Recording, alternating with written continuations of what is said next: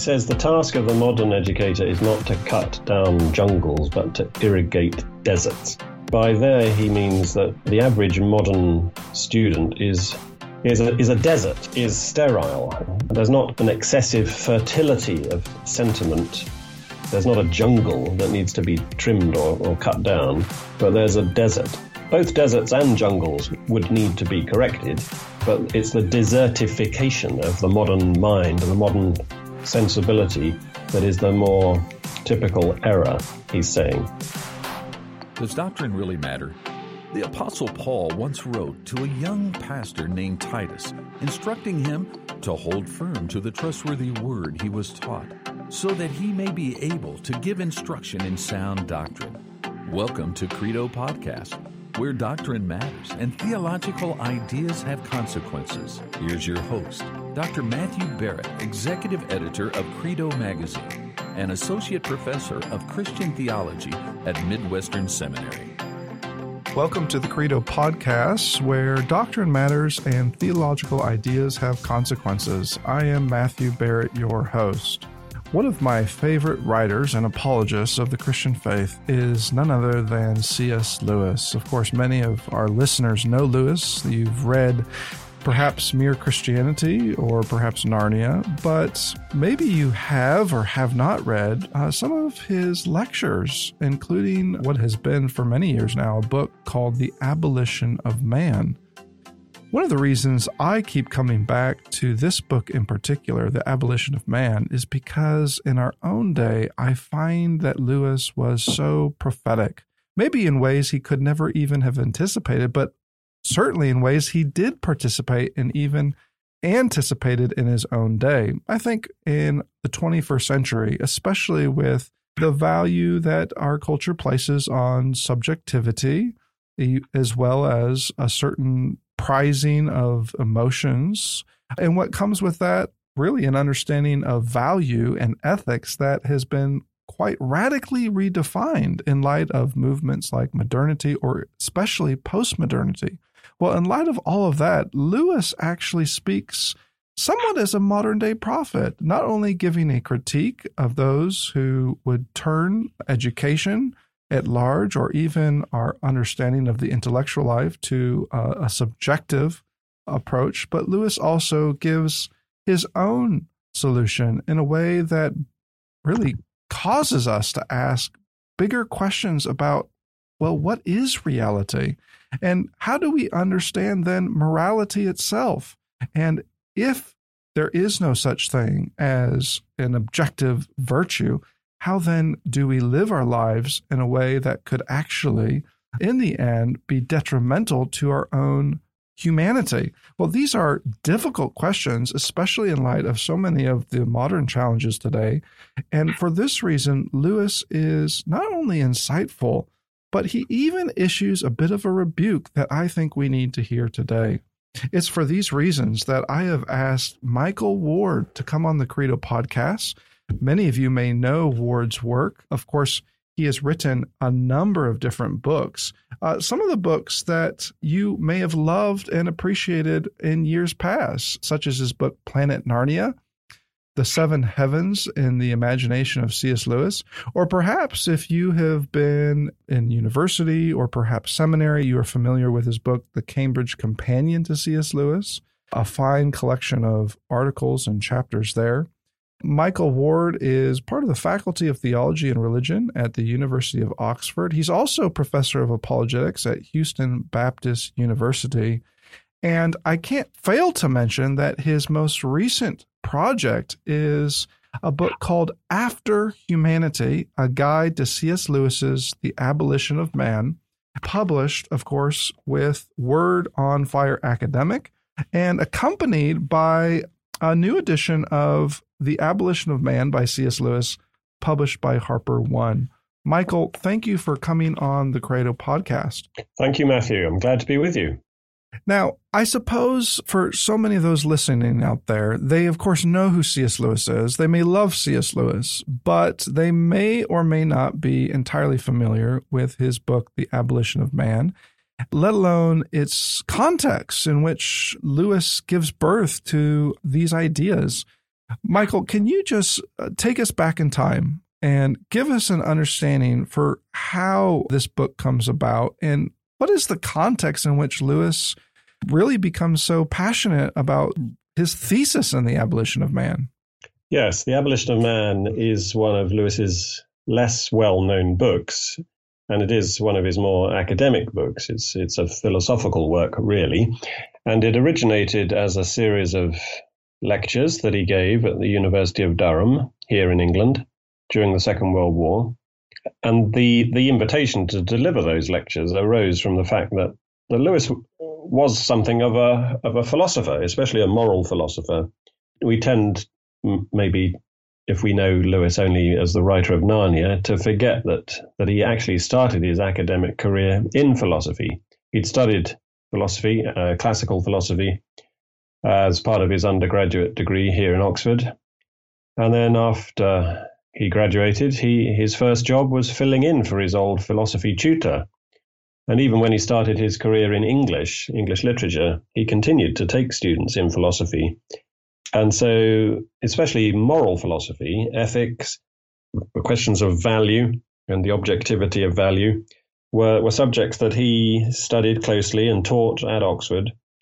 And so when he was invited to give these lectures at Durham, and rather naturally, he chose to pursue this line of inquiry, which he'd spent so long on already by this stage.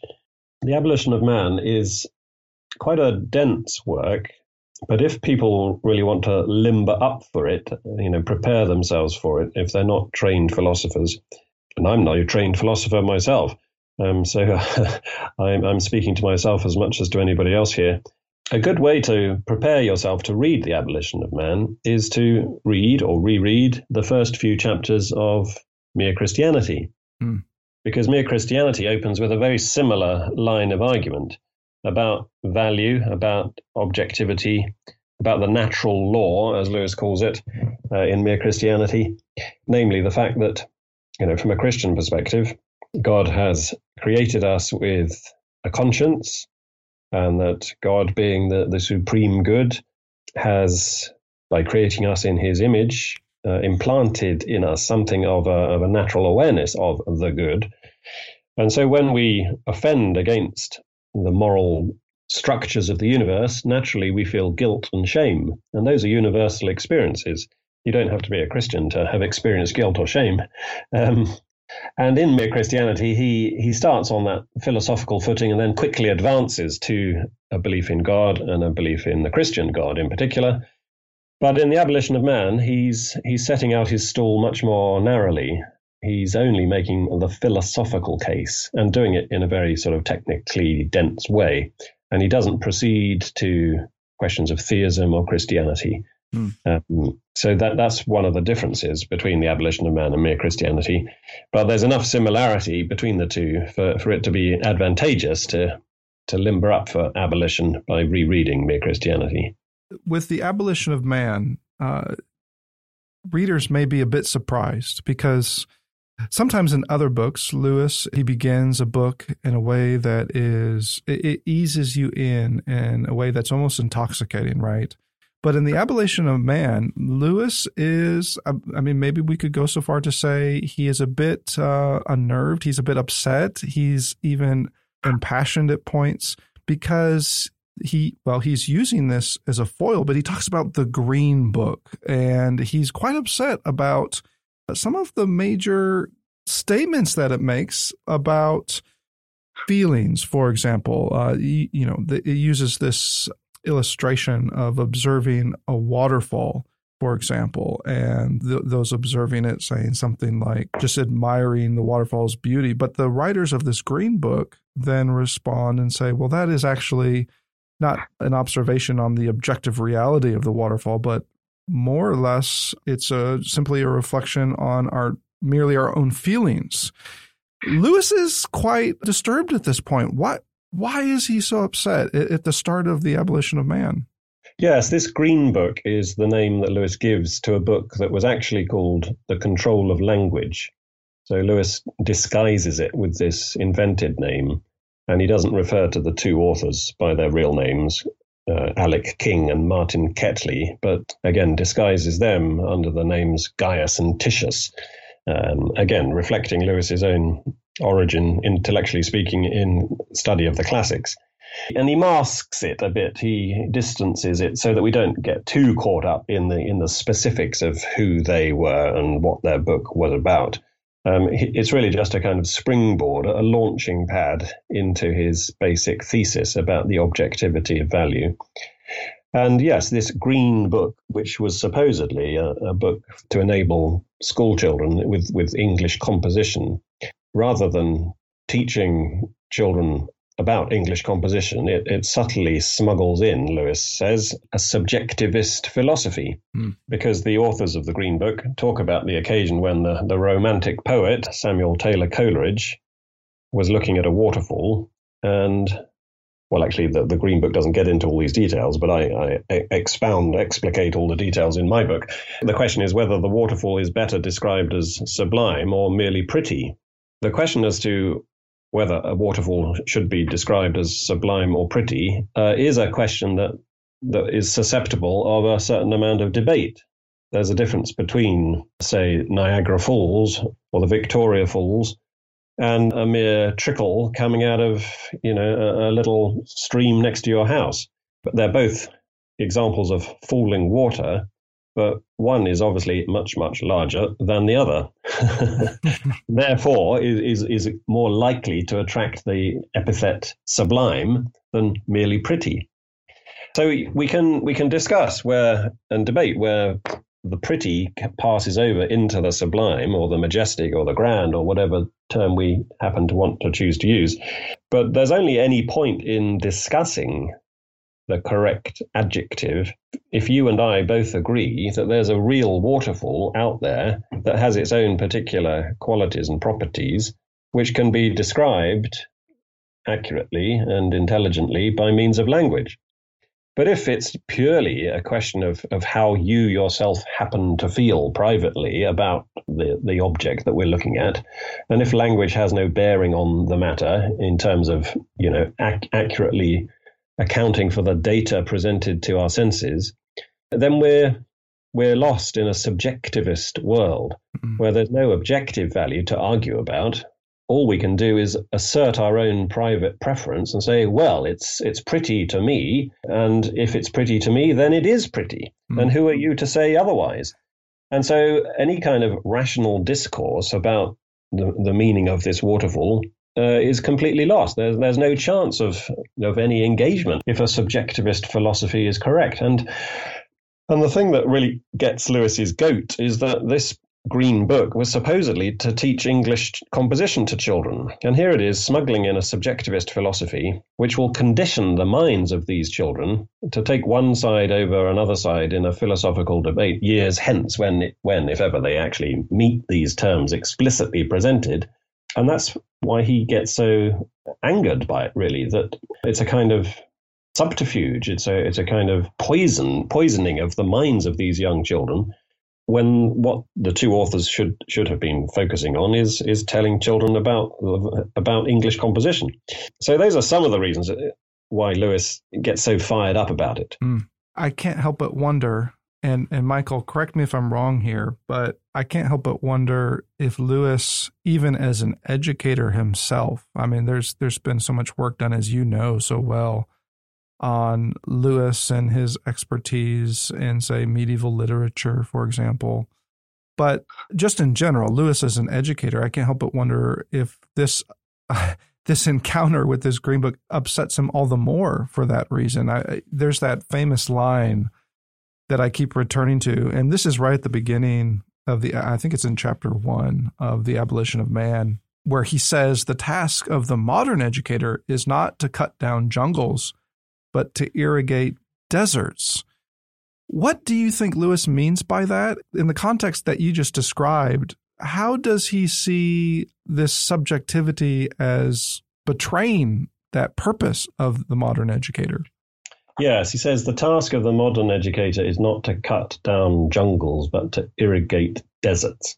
By there, he means that the average modern student is is a desert, is sterile. There's not an excessive fertility of sentiment. There's not a jungle that needs to be trimmed or cut down, but there's a desert. Both deserts and jungles would need to be corrected, but it's the desertification of the modern mind and the modern sensibility that is the more typical error, he's saying. What's that got to do with the Green Book? Well, in the Green Book, the authors are subtly conditioning children to be very skeptical, very cynical about any claims of value about, say, waterfalls. They're not saying to the children, as it were, well, you're absolutely fascinated by waterfalls and you're inclined to, spend too much time focusing on them and overpraising them and blah, blah, blah. No. They're sort of subtly inducing the children to be very knowing and suspicious of propaganda that might be wanting to turn them one way or another. In other words, by encouraging a kind of cynicism and a wariness about being propagandized, the authors of the Green Book are subtly contributing to this desertification, this sterility, this aridity in our emotional and aesthetic responses to the world. And that's why the task of the modern educator is not to encourage cynicism and skepticism, but to quite the opposite, to make people more open, more responsive, more fertile, so that their responses to the world can be more harmonious, more generous, more fruitful, more humane. That's what he's getting at. For Lewis, this has so many consequences, doesn't it? Because you think of the way he ends that first chapter, very bold, when he says, what we have now are men without chest. There's that famous line. And he goes on to say, well, we expect of them virtue and enterprise, and we laugh at honor and are shocked to find traitors in our midst. So for Lewis, it's not just that we've gone in the wrong direction. For him, he seems to think, well, this whole mindset of subjectivity, and as you even said, of a cynicism, a suspicion, well, this whole mindset, he thinks, puts us in a great contradiction. We still are expecting the same values at the end of the day, but then we're shocked, as he says, that we find traitors in our midst. And Lewis, for him, he's appalled. Why do you think this phrase, men without chest? Michael, can you help us to understand it better? Yeah, so Lewis presents a philosophical picture of the human person in three parts: the head, the chest, and the belly. And the idea is that the head represents our rational side, our intellectual side, our ability to apprehend truth. And the belly represents our sensual side, our appetitive side, our passionate side, our ability to apprehend meaning. From the neck up in our head, we're like the angels, we're spiritual. From the chest down in our bellies, we are like the animals. But it's the chest which combines those two aspects of the human person, and that makes us the unique thing, a rational animal. That's a classic definition of humanity. We're rational animals. We combine the intellectuality of the angelic realm with the sensuality of the animal realm. So combine the animal and the angel, you have the anthropological. Combine the human belly and the human brain and the human breast, and you have a human being. Because it's the human being which, he says, is the seat of magnanimity. And magnanimity means literally great soul. Angels have an intellectual soul. Animals have a sensitive soul. But human beings have both an intellectual and a sensitive soul. That's why we are great-souled. So when it comes to questions of traitors in our midst, as you quoted, it's worth remembering that Lewis is giving these lectures during the Second World War, when the question of patriotism and treason is a particularly live question. And so I point out in my guide that, just before the publication of The Abolition of Man, two Britons had been found guilty of betraying Great Britain and were executed. And then there was another famous traitor called William Joyce, who his nickname was Lord Haw-Haw, and he was a broadcaster of German propaganda, and he was convicted of treason and hanged at the end of the war. So treachery, betrayal was obviously a live issue for people, the immediate audience that Lewis was speaking to. But should it have come as any great surprise that treachery was possible for people when so much of the nobility of patriotism and the goodness of one's love for one's country and those sorts of values had constantly been undermined by the cynicism and the skepticism which I was talking about earlier. You can't 1 minute just ridicule your country and its leaders and its traditions and its history and its values, and the next minute say, oh, how terrible that anybody should be betraying this country. You've got to be a bit more consistent than that. Yeah. It's a little bit like, to bring it up to date a bit, if you don't see any value in, say, sexual continence and chastity and self-control in the relations between men and women, you can't be terribly surprised when, for instance, in Hollywood, you have the Harvey Weinstein scandal. Hollywood needs to get it to be a bit more consistent. Yeah. So that's the sort of modern day example. Obviously, Lewis doesn't cite that. That's just my attempt to sort of to bring it home to us. It's that kind of integrity of bringing our intellectual ideas and our sensitive apprehensions into a consistent and reliable and stable accord with one another. That is the activity peculiar to the chest, which is the definitively human faculty. Now, Michael, as Lewis makes this critique, he, of course, is quite bold, but he's also turning to give a substantial answer, solution, a type of content, if you will, that shows where value, for example, should be grounded. And interestingly enough, maybe this surprises some readers, but interestingly enough, Lewis appeals to a concept in Chinese philosophy. You even mentioned at the beginning of our conversation Lewis's use of, say, natural law. Lewis's point here isn't to, go on this exploration of Chinese philosophy per se, but he seems to be establishing a type of natural law that is true just universally, which really adds to his point. Is there a type of objective moral value? Is there a moral reality itself that is universal? So talk to us about this strategy of Lewis and how, this really takes up the second part of his argument. How does, for Lewis, here it's not just Chinese philosophy. He is, of course, very aware of a long tradition. Of course, he's talking about the East here, but this could also come out of the West. Everyone from Plato and Aristotle to Jesus and the apostles, to some of the church fathers like Augustine. But regardless, why is this a strategic move for Lewis? Yes, you're quite right. It is a strategic move, or you might even say a tactical ploy, to use this Chinese term, the Tao, meaning the way, as a sort of summary term for what you might have expected him to call natural law. But natural law is a predictable term, you might say.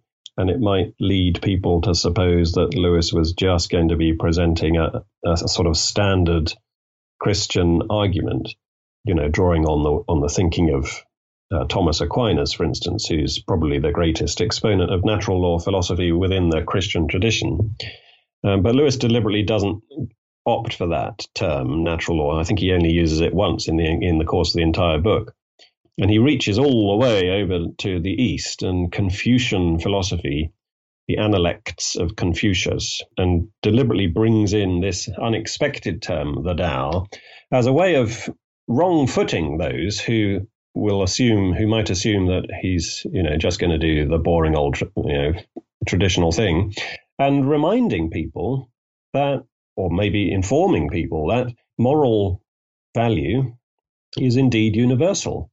And that if you look at human civilizations, human cultures, different traditions, different religions across the world and down through history, you find a remarkable level of unanimity about moral value. And that's something that he brings out particularly in the appendix to the Abolition of Man, where he lists 8 moral values, such as duties to one's ancestors and elders, duties to one's children and posterity, the duty of special beneficence, the duty of general beneficence, the duty of truth-telling, and so on and so forth.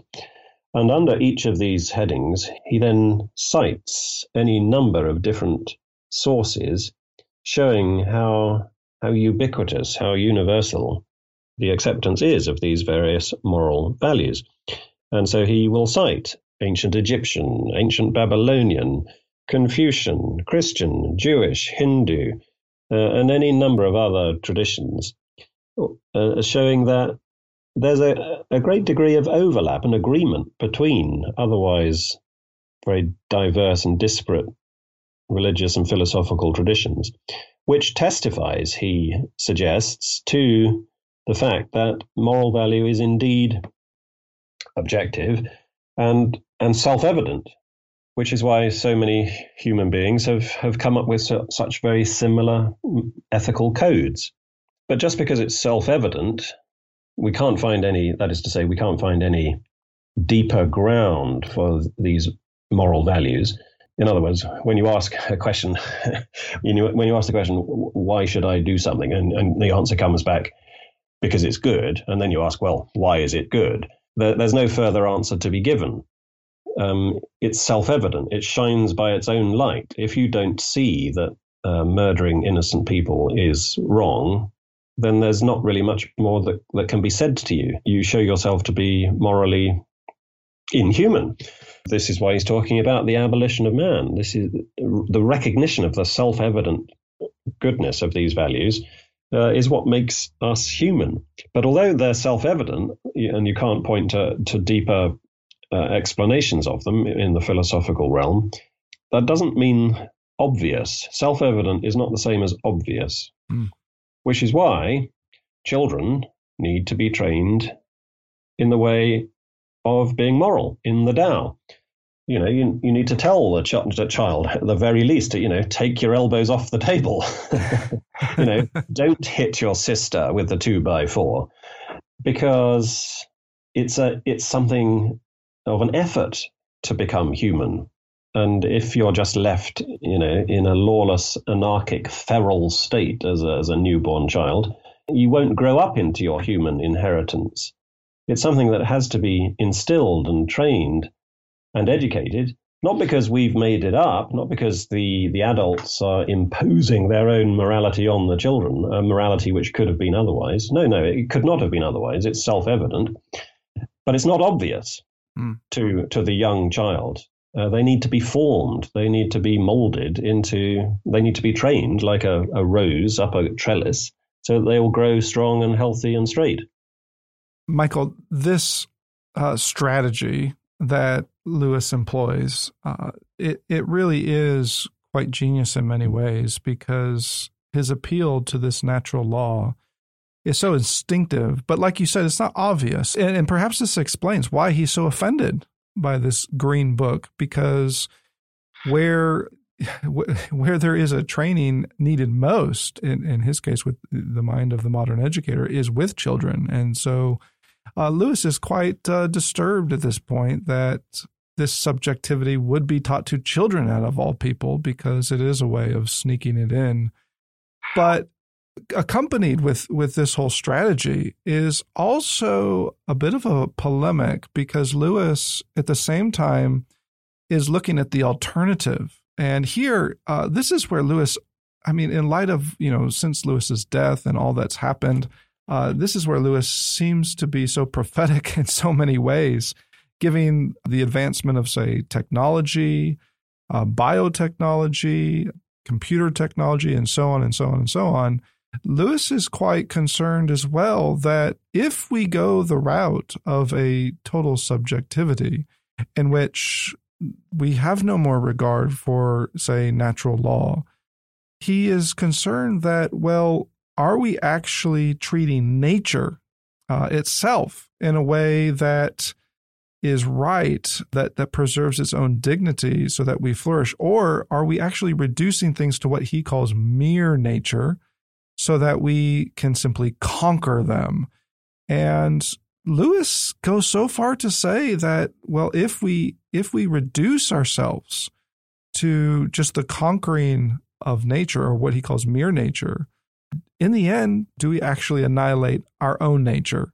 Do we actually undermine what it means to be truly human in the end? What are your thoughts on this polemic in which Lewis he's not just pointing out where the subjectivity lies, but he's actually, maybe we could go so far to say he's actually taking a look at science, not so much to attack science, but to actually ask the deeper question of how do we understand, say, natural philosophy itself?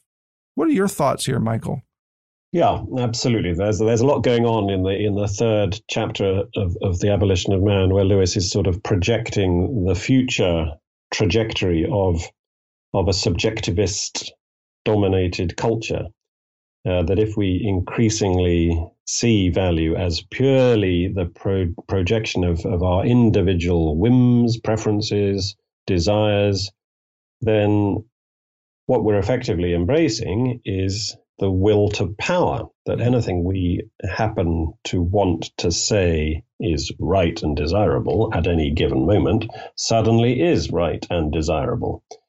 In other words, we're not restrained or constrained by the data, by the substance of the world in which we live. It's just a question of asserting our own will. The picture that he paints is rather dystopian. It's a rather apocalyptic vision that he's giving in that third chapter, and that's why it's called, that third chapter, The Abolition of Man, like the book as a whole is called The Abolition of Man, because we really will be abolishing our nature. If we see that if we claim that our nature is nothing more than what we say our nature is, then what we've done is basically erased our nature, or rather identified it with one part of our nature, namely our will. And so the sort of Nietzschean Superman horror begins to raise its head, and that's what Lewis is forecasting in the third chapter. And it's not a very attractive vision of the future. And Lewis is writing in 1943, but what he says back then seems to me to have only become more relevant and more perceptive as the decades have gone by. So that, you now find people, alas, treating themselves as so much raw material to be cut up and chopped about as they happen to want. And likewise, we more generally are chopping up the natural world, the natural environment, just to suit our own purposes, regardless of any sort of innate integrity that it might have that deserves our continued respect. So it's a very prophetic book, The Abolition of Man. It's Lewis's most prophetic and philosophical work. And it's interesting that it's not just Christians or people of faith that find the book important and timely. There is here in Britain an atheist philosopher called John Gray, who has a very high admiration for The Abolition of Man. Indeed, he recently broadcast all about The Abolition of Man on BBC Radio here in this country, because he agrees with Lewis's philosophical position on objective value. He doesn't agree with Lewis on questions of theism and Christianity, but he does agree with him on this question of the natural law, which, from a Christian point of view, is very encouraging. And this is one of the reasons why Lewis bothers to spend so much time developing this philosophical case, because he sees that there's a point of contact with what traditionally is called men of goodwill, people from outside the Christian tradition who nonetheless recognize something of the natural law. And this philosophical bridge can be thrown, a rope bridge, as it were, can be thrown across to those people, and points of contact can be made. And that's a great step gained. Because you can only be a theist, you can only be a Christian if you're a human being first. And what does it mean to be a human being?